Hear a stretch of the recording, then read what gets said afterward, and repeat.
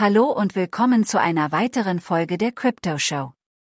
Die Entwicklung der KI hat in den letzten Jahren rasante Fortschritte gemacht, und viele Unternehmen suchen nach neuen und innovativen Möglichkeiten, ihre KI-Systeme zu trainieren und zu verbessern.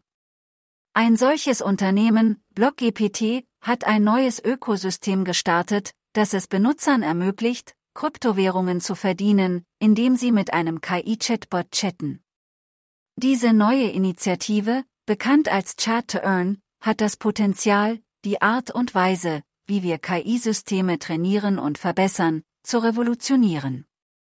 Das Herzstück des Chat-to-Earning-Ökosystems ist der Einsatz von Natural Language Processing, NLP, und Generative Pre-Training Transformer, GPT, Technologie.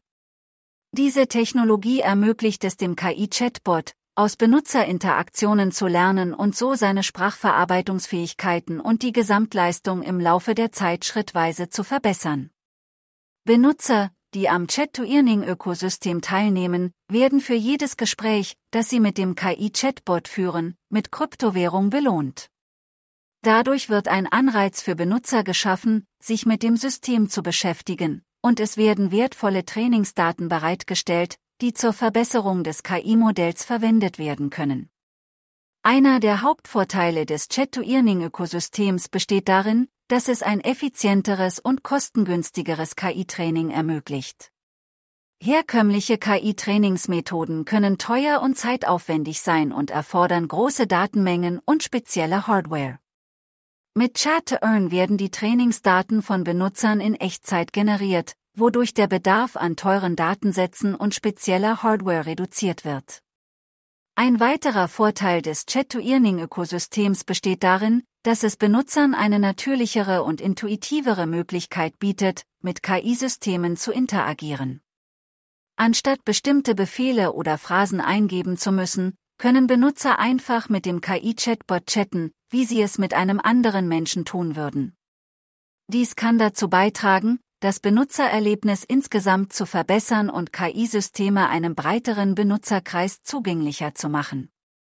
Natürlich gibt es auch einige potenzielle Herausforderungen und Einschränkungen im Chat-to-Earning-Ökosystem. Eine Sorge besteht darin, dass Benutzer möglicherweise nur durch die Belohnungen motiviert werden, anstatt sich auf eine Weise mit dem KI-Chatbot zu beschäftigen, die hochwertige Trainingsdaten generiert.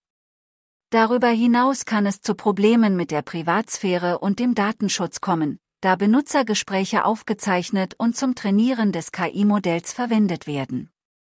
Trotz dieser Herausforderungen stellt das Chat-to-Earning-Ökosystem eine spannende neue Entwicklung im Bereich der KI-Ausbildung und Entwicklung dar.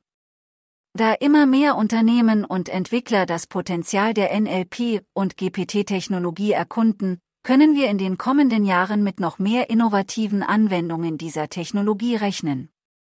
Das ist alles für heute. Wir sehen uns in der nächsten Folge.